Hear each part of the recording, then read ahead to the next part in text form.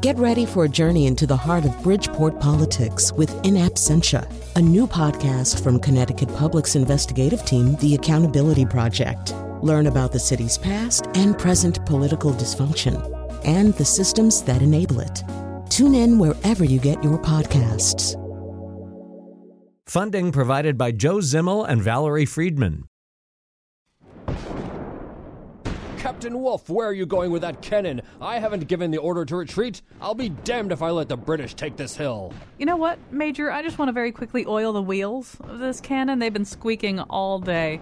You know how a sound like that can get on your nerves? You don't fool me. You're a coward. Get back in the line, or I'll shoot you myself. Well, how about that whole company in retreat over there? That's the Deep River Sissy Man Company. I knew I couldn't trust them. I'll shoot them too. Who are all the soldiers in flight over there? The Weathersfield Pink Panty Boys. They swore they'd stay the course. Damn their hides. Here's what I have for cowards. You know, I don't even want to mention those guys running down that part of the hill. The Saybrook Yellow-Bellied Oyster-Catching, Nut-Scratching, Fife-Drum and Needlepoint Brigade. You gutless dung beetles. Major Hill? Yes, it's a major hill. That's why we're fighting so hard to hold it. No, that's your name, Major Hill. I just want to point out that you've shot more of your own men in the last 5 minutes than the British have. You know, that's a great point, Captain Wolf. Maybe we need to rethink how we understand cowardice and bravery. Maybe get a bunch of philosophers together and talk about Kierkegaard. But for now... Today on the show, the changing face of cowardice. And now he was court-martialed in the Call of Duty video game for desertion. Colin Mack. Actually, I'm very sorry to hear. I'm glad we get that to work, and I'm very sorry to hear Captain Wolf die. And you know, as we go along here today, I'm going to put out the call right now. It'll make more sense as we go along here today. We're going to talk about the question of cowardice, the issue of cowardice, and how it manifests in military situations, but also in life itself, how philosophy thinks about it, how culture depicts it. But I bet you one thing, and we've got great guests, terrific guests, but I bet you one thing that our guests might not be ready to undertake, but some of you might out there. I found myself today, as I was just preparing for the show, I was thinking, I wonder what happens in video games. You know, I mean, there's so many things like Call of Duty and stuff like that. I wonder if cowardice actually is sort of dealt with in significant ways in video games. So if you guys are there any gamers out there and you're actually, you know, able to tear yourself away and use a telephone and things like that. 860-275-7266. But not now. I mean, we'll come to you. We have a lot of stage setting to do. 860-275-7266 is the number for all calls. Let me tell you who's with us today. In studio with me is Chris Walsh, Acting Director of the Arts and Sciences Writing Program at Boston University.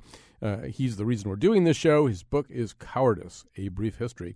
Gordon Marino joins us from St. Olaf University's studios. He's the Director of Philosophy and Director of the Kierkegaard Library of St. Olaf College and the editor of The Quotable Kierkegaard. Brush up your Kierkegaard, ladies and gentlemen. You're going to need it today. We'll also be talking in just a second to Leslie Gordon, a professor of history at the University of Akron. She's edited and authored several books, including her most recent book, A Broken Regiment, the 16th Connecticut's Civil War. We'll be talking specifically about how cowardice was understood during the Civil War. Also comes up in Chris's book. Chris, I'm going to have you get us started here. And one of the places that you start, and I actually do remember very keenly this controversy, which did not happen in the Civil War, although I do have some very clear memories of that as well. But at the time of 9/11, there was a lot of rhetoric floating around, as you point out, also at the time of the Boston bombings. But at 9/11, a lot of rhetoric floating around about who was a coward and who wasn't. And Bill Maher got in a tremendous amount of trouble. I'm not a big Bill Maher fan, but I sort of thought he might have had something here, but he got in a lot of trouble for saying basically, well, you know, you can't really call these people cowards.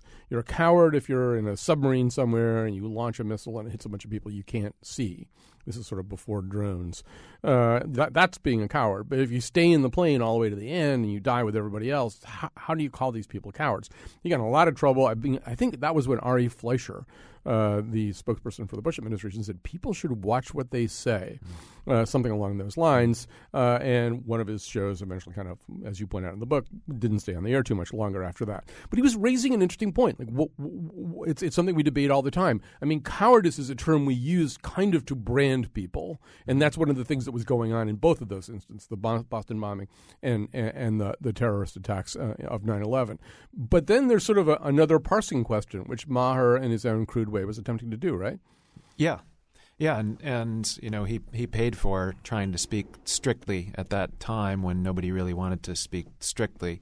And, on the whole, I think he was right that those men were not cowards. Call them what you were, what you will. Mm-hmm. And it just so happens that coward is maybe the nastiest term we have without uttering an obscenity. And so that became the term of choice.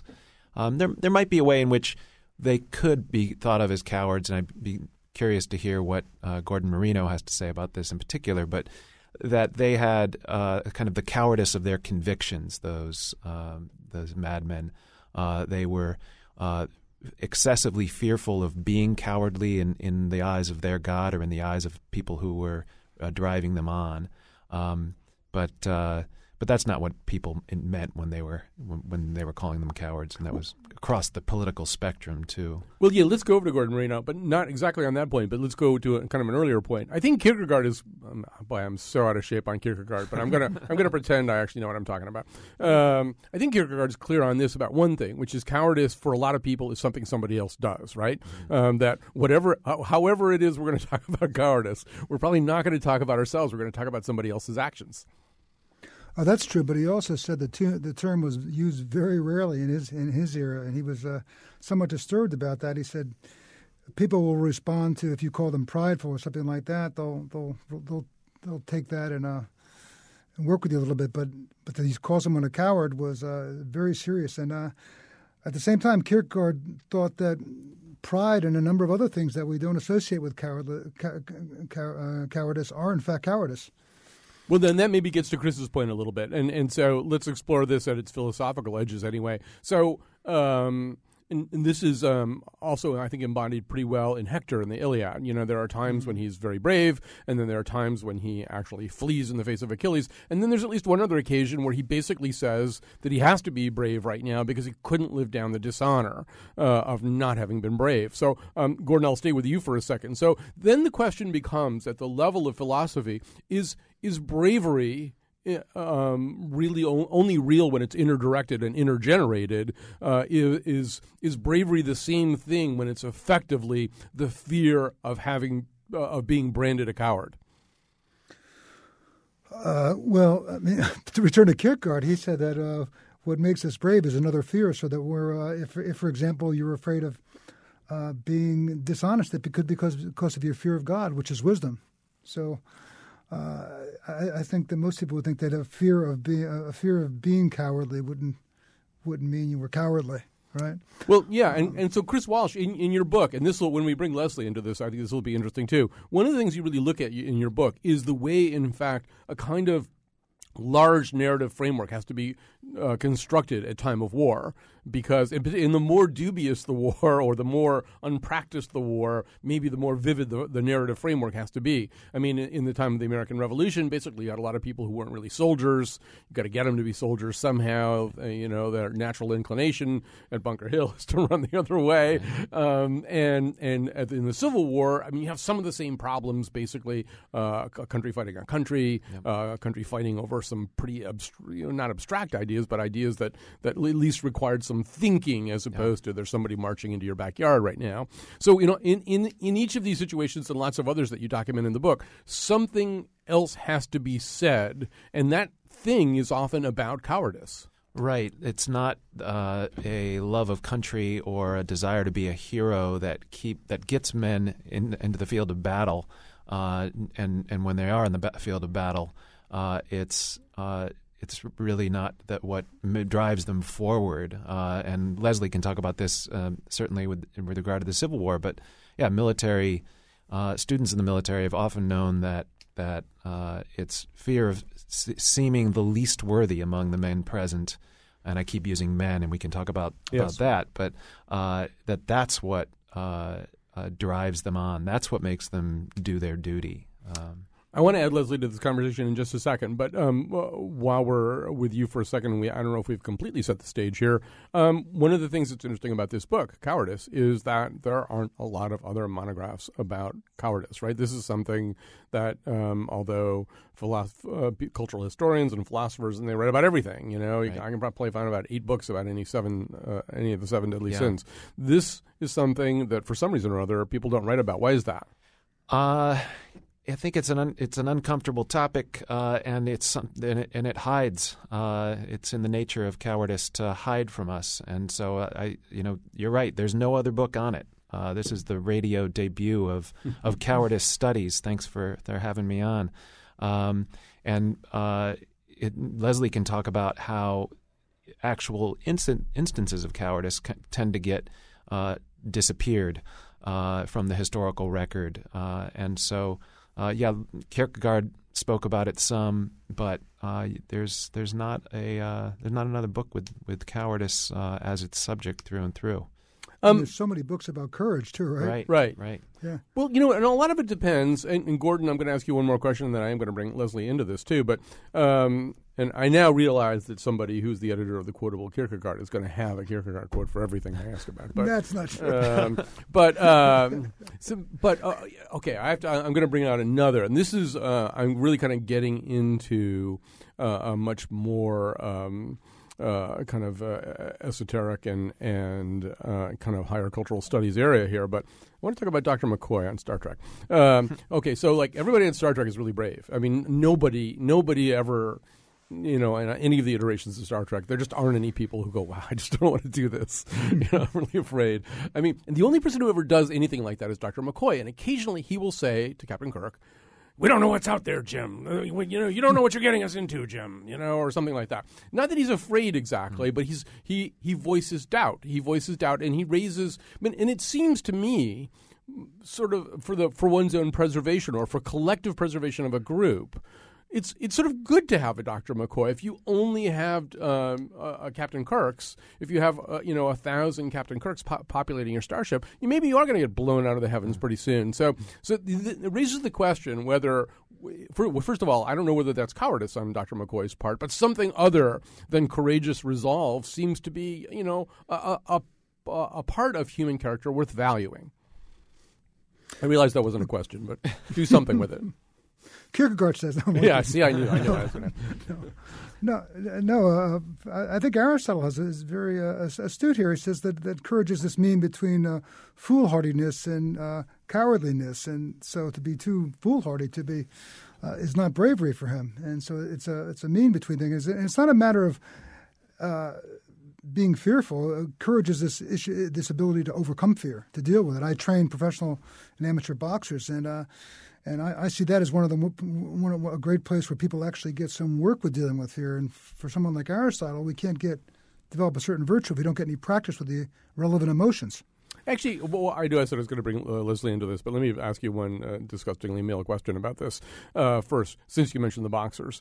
Because I think I can draw a line between the boxers and Achilles. Okay, so Achilles is incredibly brave. Achilles never wavers. But also Achilles doesn't really think anybody can hurt him. So you sort of wonder whether that's true courage or not. He basically kills everybody. So, I mean, is he braver? Is he braver than Hector? And one thing that I've noticed a little bit with boxers is the first time they get hit really hard, young boxers, the first time they get hit hard enough so that like time slows down and maybe they get a standing count from the ref or something like that, that's kind of a revelation. A lot of boxers go through their early careers, if they're good, they go through their early careers, and they're kind of Achilles, right? They basically hit other people and other people run away from them or lie down on the canvas. I mean, do you notice that too? Is there a moment among boxers when they suddenly realize that they're mortal and that they have to deal with all these things on another basis?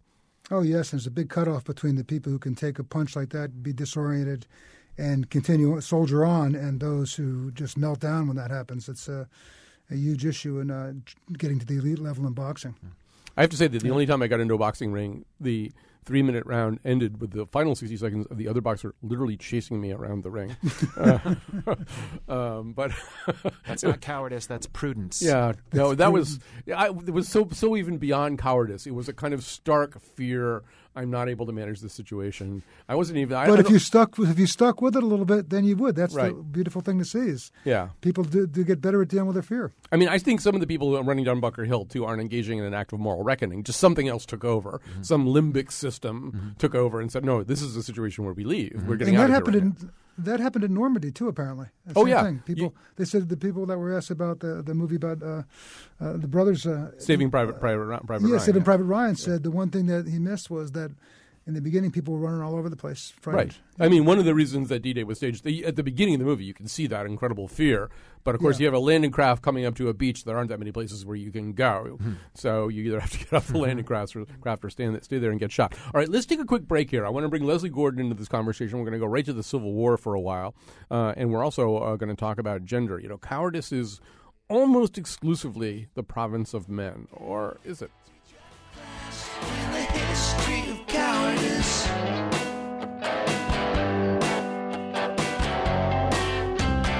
history of cowardice.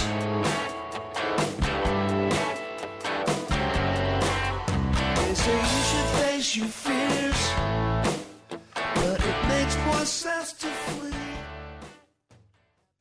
What would you consider to be a cowardly act? I guess simply it would be when you could help somebody else and you didn't. You chose a selfish route instead. Taking unfair advantage of something.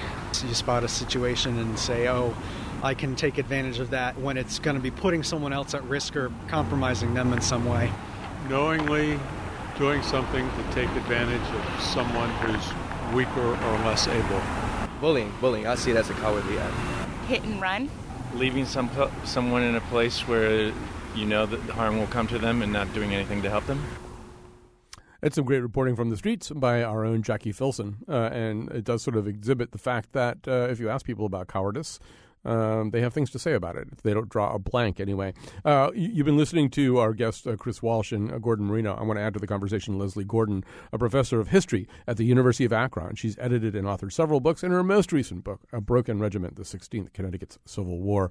And so, Leslie Gordon, you've been listening to a lot of this conversation so far. Let's focus in on the Civil War for a second. It's certainly there in Chris's book as well. This is a situation in which special things may have to be done to motivate young men to join this effort where there's so much death and it's in such a problematic cause. So what was done in terms of the invocation of our notions of cowardice to generate enthusiasm for battle in the Civil War? Give us some examples.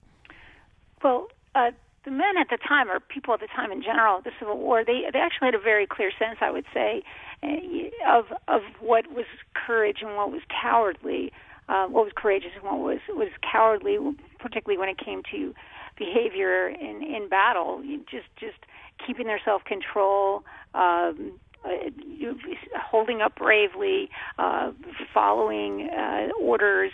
The sense of a historian named Gerald Linderman calls it cool courage, right? So that sense of self-restraint is so important to people in the 19th century, the sense of masculinity. And so I think that really, when the war began, it didn't seem to be there didn't seem a lot of question, and it was a sense of character that you were either brave or you were a brave person or you were a cowardly person, right? It was inherent in your personality, in your sense of self. And so the battle really truly was a test of character. And so, Chris talks about this quite a bit, of course. So that if you break down in battle and you fail and it's public, that can be it for you. That can shame you and brand you as a person, as a group of people. I've been really interested in following units. My book is about a unit from Connecticut that failed. They failed at the Battle of Antietam, and they talk openly about being cowardly. And so that so intrigued me because, as Chris was saying, people don't talk about this, and historians have been frankly, hesitant to talk about it and write about it. And in the case of the Civil War, a lot of Civil War historians have claimed that it's just not, it just doesn't, there weren't that many men that were behave this way, and there's not that much evidence, and let's just move on. And of course, there is quite a bit about bravery and courage, and great work done on that topic, but nothing really very much until recently about cowardice. Well, there's several ways to look at it, too, and several ways to examine it. One of them, obviously, are contemporary letters written at the time, back to home, about how people are really feeling, and often maybe saying things that they wouldn't necessarily say in other kinds of more public contexts, within their regiment or something like that. We'll come to that in a second. But there are basic stories, and there's a military process of dealing with cowardice. Do you want to talk about the 11th from New York, the fireman? Yeah. Go ahead, tell us that story. Right. So actually, my next book, which is I'm trying to do a larger project on the question of cowardice in the Civil War, and so I'm using examples of regiments accused of cowardice in battlefield, in moments of combat. And so I've got a few case studies, and I'm following one example is the 11th New York. They were fire zouaves. They were firemen from New York City. And they join early. They're some of the very first volunteers. They had quite a storied background. They're a lot of Irish immigrants. Their commander is somebody named Colonel Elmer Ellsworth, who dies very early in the war. In a whole nother story. But anyway, they end up at Bull Run, which was a complete debacle for the Union. And pretty much everybody runs away, the federal troops there. But they are singled out. There's actually an investigation, a congressional investigation into the battle, and they are singled out, I found, by some of their commanders, by politicians, and they are blamed for the entire failure of the Union, and their courage is called into question, which I found so intriguing because they were firemen. And they really represented this kind of, symbolic of being manly. They saved people's lives, literally. And here they were being called into question because they had a moment of panic and they ran away. And this haunted them. Let me just switch this over to Chris for a second, because I think this is, you can extend this to a lot of different areas. Because, in fact, in any time of conflict, we need we need two narratives, really. We need narratives of cowardice, and we need narratives of bravery. So fast forward again to 9/11. So the American narrative was these terrorists were cowards. Mm-hmm. And then the other American narrative was to tell these stories of, speaking of Leslie's firemen, other kinds of firemen. There was this incredible storytelling that went on about the risks that were taken, because you have to have both of those stories going on, I think, to achieve the kind of control that you want over the situation. Right, and without the cowards sort of in the shadows, the courage testimonies about courage seem kind of hollow. I think Leslie actually quotes a Confederate commander saying in a report about how wonderful his troops had behaved, at the end, that it would be remiss of him were he not to mention that some troops had flown from battle, and that in part says, you know what, it was scary there, and so the people who stayed did something extraordinary. Gordon, you talked before about how Kierkegaard says that you overcome one fear by fearing something else. Somebody just tweeted me a quote from Jim Hightower: "The opposite of courage is not cowardice; it's conformity. Even a dead fish can go with the flow." And so, that sort of gets back to this question, in the stories that Leslie tells, and what Chris is talking about. One of the reasons to not be a coward is fear of the kind of humiliation that was heaped on the 11th after Bull Run. And so from the perspective, through the prism of philosophy, once again, you sort of have to ask that question. Well, is bravery, when it really amounts to going with the flow, if bravery amounts to, in fact, that fear of humiliation, should it have the same kind of moral status as bravery that happens effectively when nobody's looking? No, probably not. No, the intentions would be different. But I think we also remember there's also narratives about overcoming cowardliness, like the Red Badge of Courage. Very important, right? Where the guy runs in the beginning, right, mm-hmm. and is afraid. Yeah. And also in the Bible, one of my favorite stories in the Bible is Peter. And they come to Peter and ask him if he knows Jesus, and 3 times he denies Jesus, right? Mm-hmm. And yet later on he comes and he's crucified, So also narratives about overcoming, recognizing you react, overcome by fear, and then coming back and overcoming that. Of course, every narrative has a purpose, too. And one analysis of the Peter narrative is this is effectively a story of it's almost a joke that Peter's the rock, right? He's the rock on which I will build this church. Mm-hmm. Yeah. Look at what a flimsy rock he is. And still, with such flimsy material, the church can go forward. Even though here's this guy who backs down 3 times, he's good enough because that's the actual power of the gospel itself. It's such a strong story, and Jesus is such a true thing that you don't even really need great raw material. I mean, that's sort of cowardly, right? But it's cowardly. It seems to me that if you do an act if you act with cowardice at some point, and it's cowardly to give up on yourself. Then the brave thing to do is say, "I reacted that way, and now I'm going to change." I would just add that in the cases and the stories that I've been able to find, and these men, they are very self-conscious of that they have to prove that it was a mistake, that they did something wrong, but oftentimes when they commit, they go into battle and they perform heroically. Another group of men that I've been looking at the 126th New York, these are men that end up at Harper's Ferry. They're captured. They're branded with the term coward, the Harper's Ferry cowards. They're at Gettysburg, and they're on the other side of it, and 3 of them win the Congressional Medal of Honor. And into the post-war, they are obsessed with still that brand, that they're cowards, and they still talk about it amongst themselves, the veterans, that even the blood sacrifice, right, of Gettysburg, even standing there and being called heroes, going back to Gettysburg and building their monument to themselves, the shame of Harper's Ferry haunted them. So I think that it really kept with them, and I think it's so intriguing that, like I said, that people, they wanted to talk about it. They were grappling with it and struggling with it, but historians haven't wanted to talk about it. I want to come back to that. I think this is a really interesting thing that you're saying, Leslie. I just want to, Chris, this is something that you look at too, this whole idea, can you come back from a cowardice thing? Right. And you and I were talking before the show about Callender at Bunker Hill. He's a Revolutionary War example of this, right? Israel Putnam catches him trying to walk away, which is pretty much what a lot of people at Bunker Hill was, but he gets singled out, and so you pick up the story from there. Yeah, and he gets cashiered for cowardice, and George Washington, among his very first orders of business as he takes over command of the Continental Army, is to confirm that conviction and to lament how serious a crime cowardice is. And but Callender doesn't go away. He loses his officership, but he then continues to fight as a volunteer and exposing himself to danger at every engagement.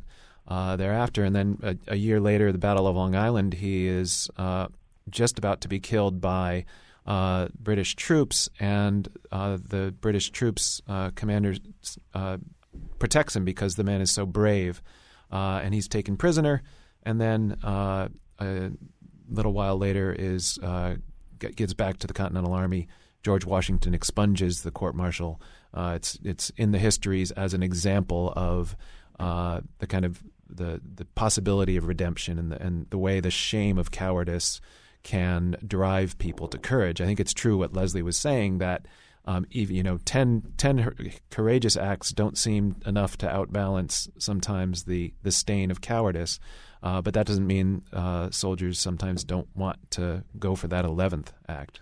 I want to also talk a little bit about sort of the stories that groups tell about one another. And Leslie, I'm going to go right to you on this. So one of the points that Chris makes in his book, Cowardice, is that that black regiments in the Civil War felt as though there was sort of a special burden on them, that somehow or other there was sort of a trope in the culture that said that that blacks could be spontaneously courageous in the heat of a moment, but maybe not capable of the sustained discipline that that regimental fighting would involve. And I know this is something that you've looked at too, that there are different stories being told by one group about another in terms of cowardice. Well, of course, it goes to the heart of questions of masculinity and race, because when you have the country at the time, and the South is a slaveholding region that justified the institution by claiming that black males were incapable of self-autonomy. You just have to have a completely different definition of masculinity for them. So suddenly to change that and to accept the notion of black males as soldiers, that just flips everything, right? And to say that they can stand alongside white soldiers and fight as well. So it became very complex to assume that black soldiers could be courageous, and in fact, in many cases, when black men were allowed to fight, because in many cases they weren't. They were kept in garrison duty, and they were sort of doing the kind of work that the white soldiers didn't want to do, this kind of thing. They weren't allowed. They weren't allowed to fight in the front lines very often. They did fight quite courageously and took really high casualties. But in most cases, it was not deemed by white officers that they would be reliable troops, because, like I said, it challenged people's conceptions, whites' conceptions of the time, of what it meant to be a black male.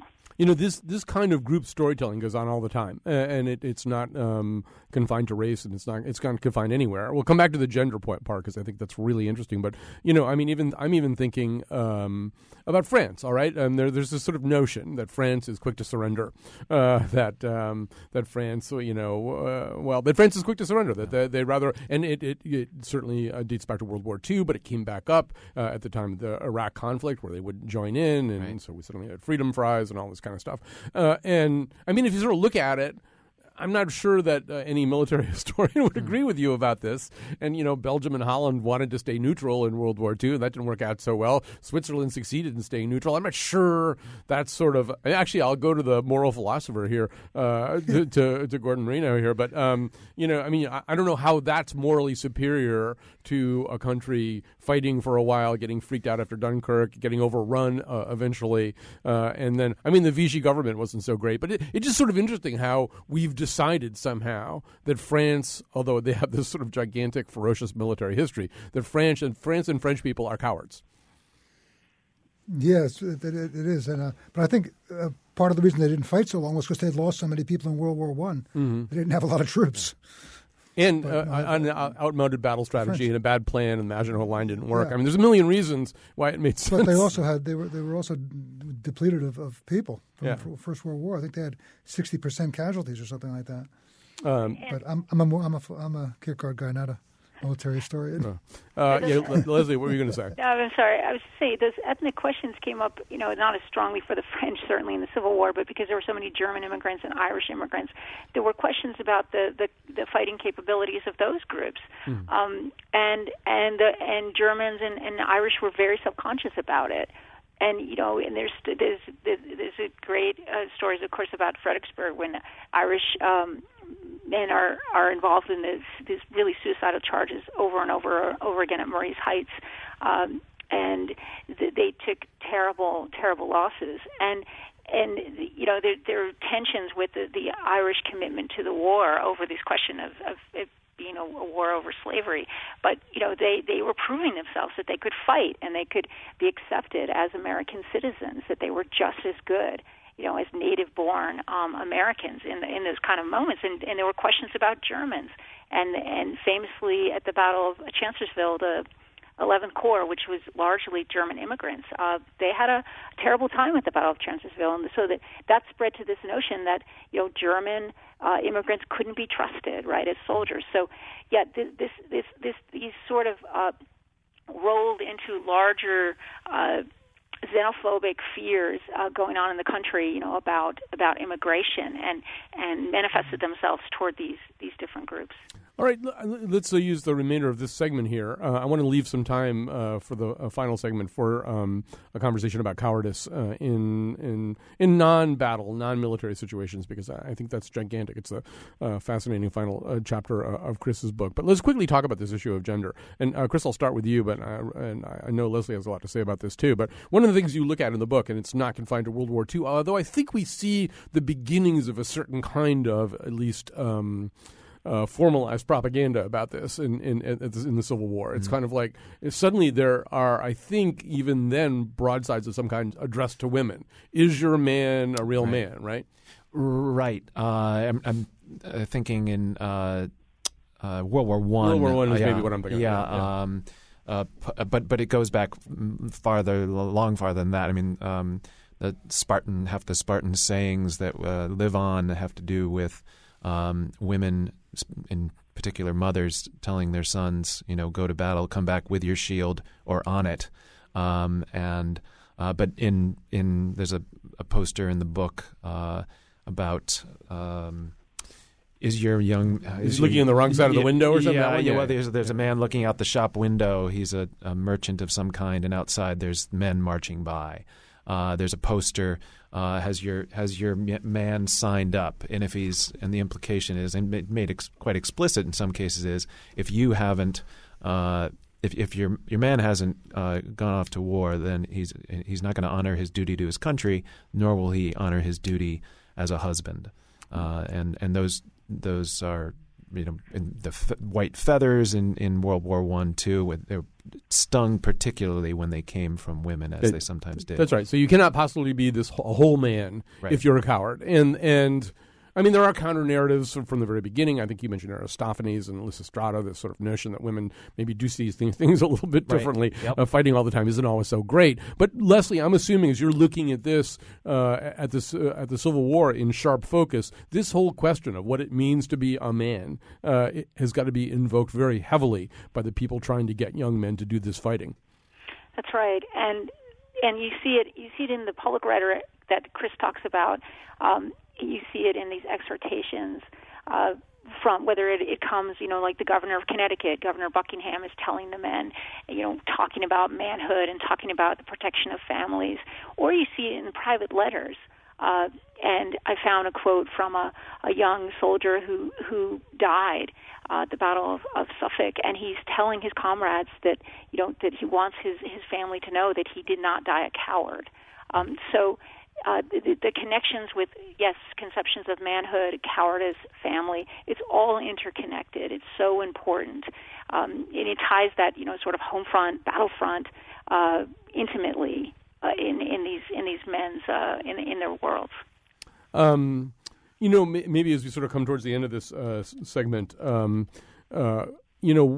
Gordon, one thing that I've thought a little bit about in pondering this subject and going through Chris's book is that we equate bravery with virtue and cowardice, and therefore with virtue's opposite. But there really is no guarantee of the first linkage anyway. I mean, one example that sprung into my mind was Benedict Arnold, who was a tremendously brave guy. And in some of these Revolutionary War situations where the troops were faltering, he'd round them all back up and make them go back in there, and he'd be leading the charge. And nobody questioned the bravery of Benedict Arnold. Now, the honesty of and the patriotism of Benedict Arnold are long gone for most people. So, that's an interesting question. I don't know how it's dealt with philosophically by Kierkegaard or anybody else. But it doesn't seem to me, anyway, that bravery and high virtue are the same thing. No, but there's certainly a question in philosophy of what the relationship between the virtues are. Can you be brave and not have moderation? So that's a perennial question in philosophy. But I think one of the things about Kierkegaard is that he doesn't when he talks about cowardliness, it's not in the context of the military. It's for him, it's a failure to acknowledge the good and the noble, and the opposite of cowardliness for Kierkegaard is resolution, decision to act, and he talks about all the ways that we avoid action by admiration. I see somebody, I admire them, but I don't try to do. I say, oh, that's a wonderful way to live. I wish but I don't try to do it myself. Right? He considers that cowardliness. So. Well, that sets us up perfectly for the third segment of this conversation. As we leave the battlefield, though, I guess we'll go back briefly to Napoleonic times, to the plight of a young Russian villager who is with his family when war breaks out. Have you heard the news? Napoleon has invaded Austria. Why? Is that a Courvoisier? At last, a chance to taste the glories of battle. Well, check with me when it's over. I'll be in the game room. No, Boris, you're going to fight. I'm going to fight. You're going to have your head examined. We leave the day after tomorrow. Fellas, I'm a pacifist. I don't believe in war. He doesn't believe in war, eh? Ha! Napoleon, eh? He believes in war. What are you going to do when the French soldiers rape your sister? I don't have a sister. That's no answer. Well, who are they going to rape? Ivan? They'll throw up. Don't disgrace me in front of my friends! Yes, what good is war? We kill a few Frenchmen, they kill a few Russians. Next thing you know, it's Easter. Boris, you can't be serious. You're talking about Mother Russia. She's not my mother. My mother's standing right here, and she's not going to let her youngest baby get shrapnel in his gums. Get away from me! I can't believe what I'm seeing. Our brother has a yellow streak down his back. No, it's not down. Runs across. Boris, you're a coward. Yes, but I'm a militant coward. Boris, medals. We get medals. Take it easy, will you, Ivan? You got to cut down on your raw meat. He'll go and he'll fight. And I hope they will put him in the front lines. Thanks a lot, Mom. My mother, folks.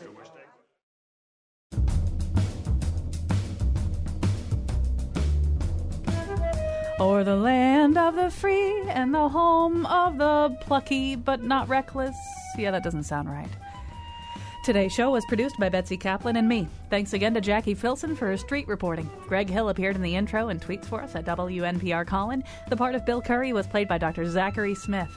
For show pages, articles, and videos of the Faith Middleton Show staff yelling, run away from a non-specific threat, visit our website, WNPR.org.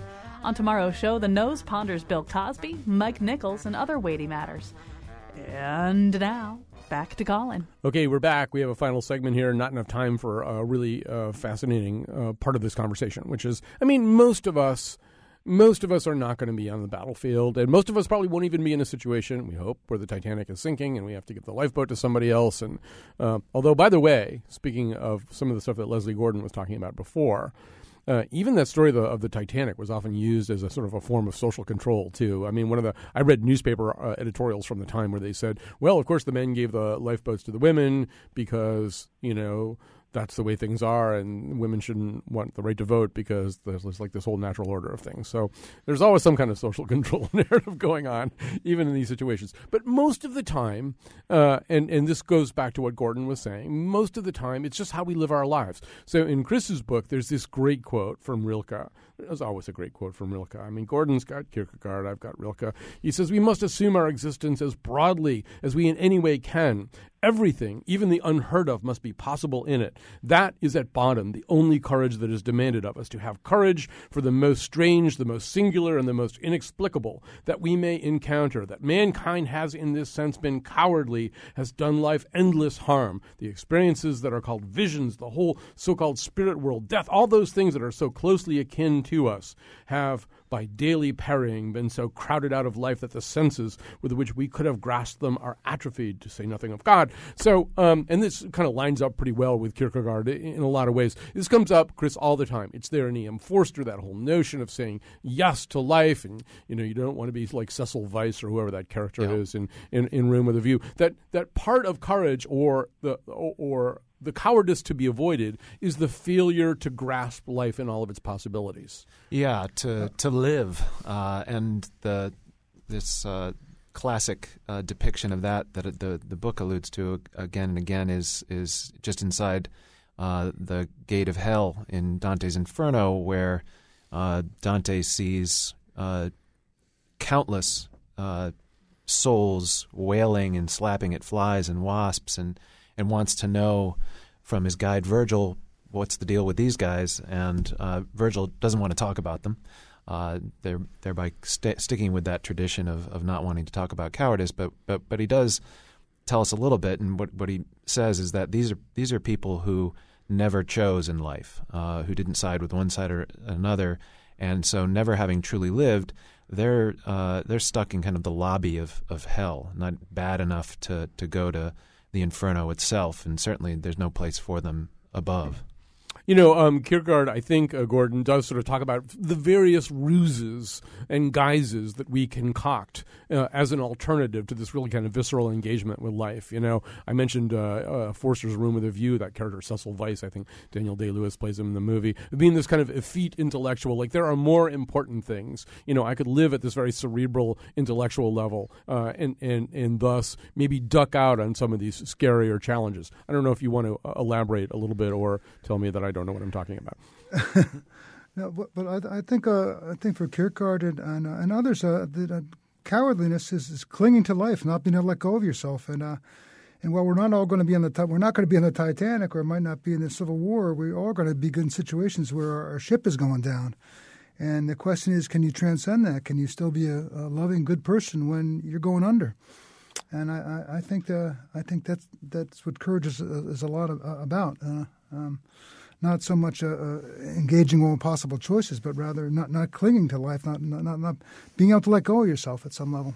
Leslie, you may have several possible reactions to what we're talking about. One thing I know that you have looked at, I think, is sort of how we tell ourselves stories after the war, after the challenges. Hank Aaron or somebody said, "The older I get, the better I used to be." and I think one of the things that happened post-Civil War, right, was that the storytelling adjusted to diminish cowardice and to accentuate bravery. That's right. And one of the things I think as a historian is I feel that because people did talk about it and they worried about it, and then they did things that they thought were cowardly, and then they didn't want to talk about it. And I think all of that has to be recognized. And there's no way to say that, right, to sort of wag a finger and say, oh, this is shameful, right, and they'll look back. And, and I don't know if that's some of the reason why historians haven't wanted to talk about it. But as Chris said, it's not a pleasant topic. But war isn't a pleasant topic. I mean, let's be honest, of course. But the thing is that I found that I was really amazed at how much, when you start to listen and you really start to pay attention and look for these things, how much it's in, these topics, the mention of it, it's in the records and it's in the sources. And then you realize, to me, it's a very human reaction. And it makes sense. Of course, people are frightened and scared and really struggling with these kind of questions. And so, and I feel like we need to recognize that and hear their voices, and then realize and understand why they also didn't want to talk about it. They wanted to talk about it, and then a time came when they didn't want to talk about it at all. Chris Walsh, we're almost out of time, but obviously you're already hard at work on Cowardice 2. This takes place mostly in the world of digital life. And I do think about this a lot. I asked about gamers at the beginning. I'll get that answer someday. But, part of cowardice, I think, also is being unable to stand up and do the right thing or say the right thing in situations that call for it. And so this is, it's there in the dialogues, even between Thoreau and Emerson. It's possibly apocryphal, but I think Emerson visits Thoreau in jail and says, Henry, why are you here? And he says, Ralph, why aren't you here? Because Thoreau has gone to jail for his convictions. But, living in this digital era where so many things are done anonymously and people, I actually have used the term coward in dealing with people who show up on comment threads of things that I've written. I'm like, who are you with your nasty little avatar name? And I think that may be another interesting area, anyway, to look at sort of bravery versus cowardice. Yeah, and I think the idea, in some respects, the trolls, the nasty comments, I've wanted to say things and call those people cowards, even though I also feel like that is to fall into the tendency to call bullies cowards, which we heard from the people on the street, which goes way back. They're basically taking advantage of their superior position in the case of the commenters, their anonymity, and saying whatever they want. And I would prefer, and I'm trying in the book to talk about it a little more precisely and think about cowardice in terms of duty and fear. And so, a coward is somebody who fails in duty because of excessive fear. And so ultimately, I would hope that, or I know in my own life, I'm trying to think of not how I can be courageous, but how I can avoid being cowardly. Cowardice can make me think critically about a fear and more critically about duty. What should I be doing? What is it that I'm so afraid of? And so I'd be interested to hear what video gamers make of it. And of course, one reaction is, wait a second, they're playing video games. Are they what are they avoiding? Right, and what are they risking? Too? Right. All right, we have to go. Some assigned viewing for this. The movie Defending Your Life with Albert Brooks and Meryl Streep, where they go to the afterlife. And it turns out that in this afterlife, you kind of are judged by these tiny little decisions, micro decisions about bravery versus cowardice. The coward of the county. I can tell you're a coward, Wolf. You don't have a mark on you, and cowards don't have scars. No. Look, I have this one on my pinky. I tripped when I was running away from an alpaca. It was just so fluffy.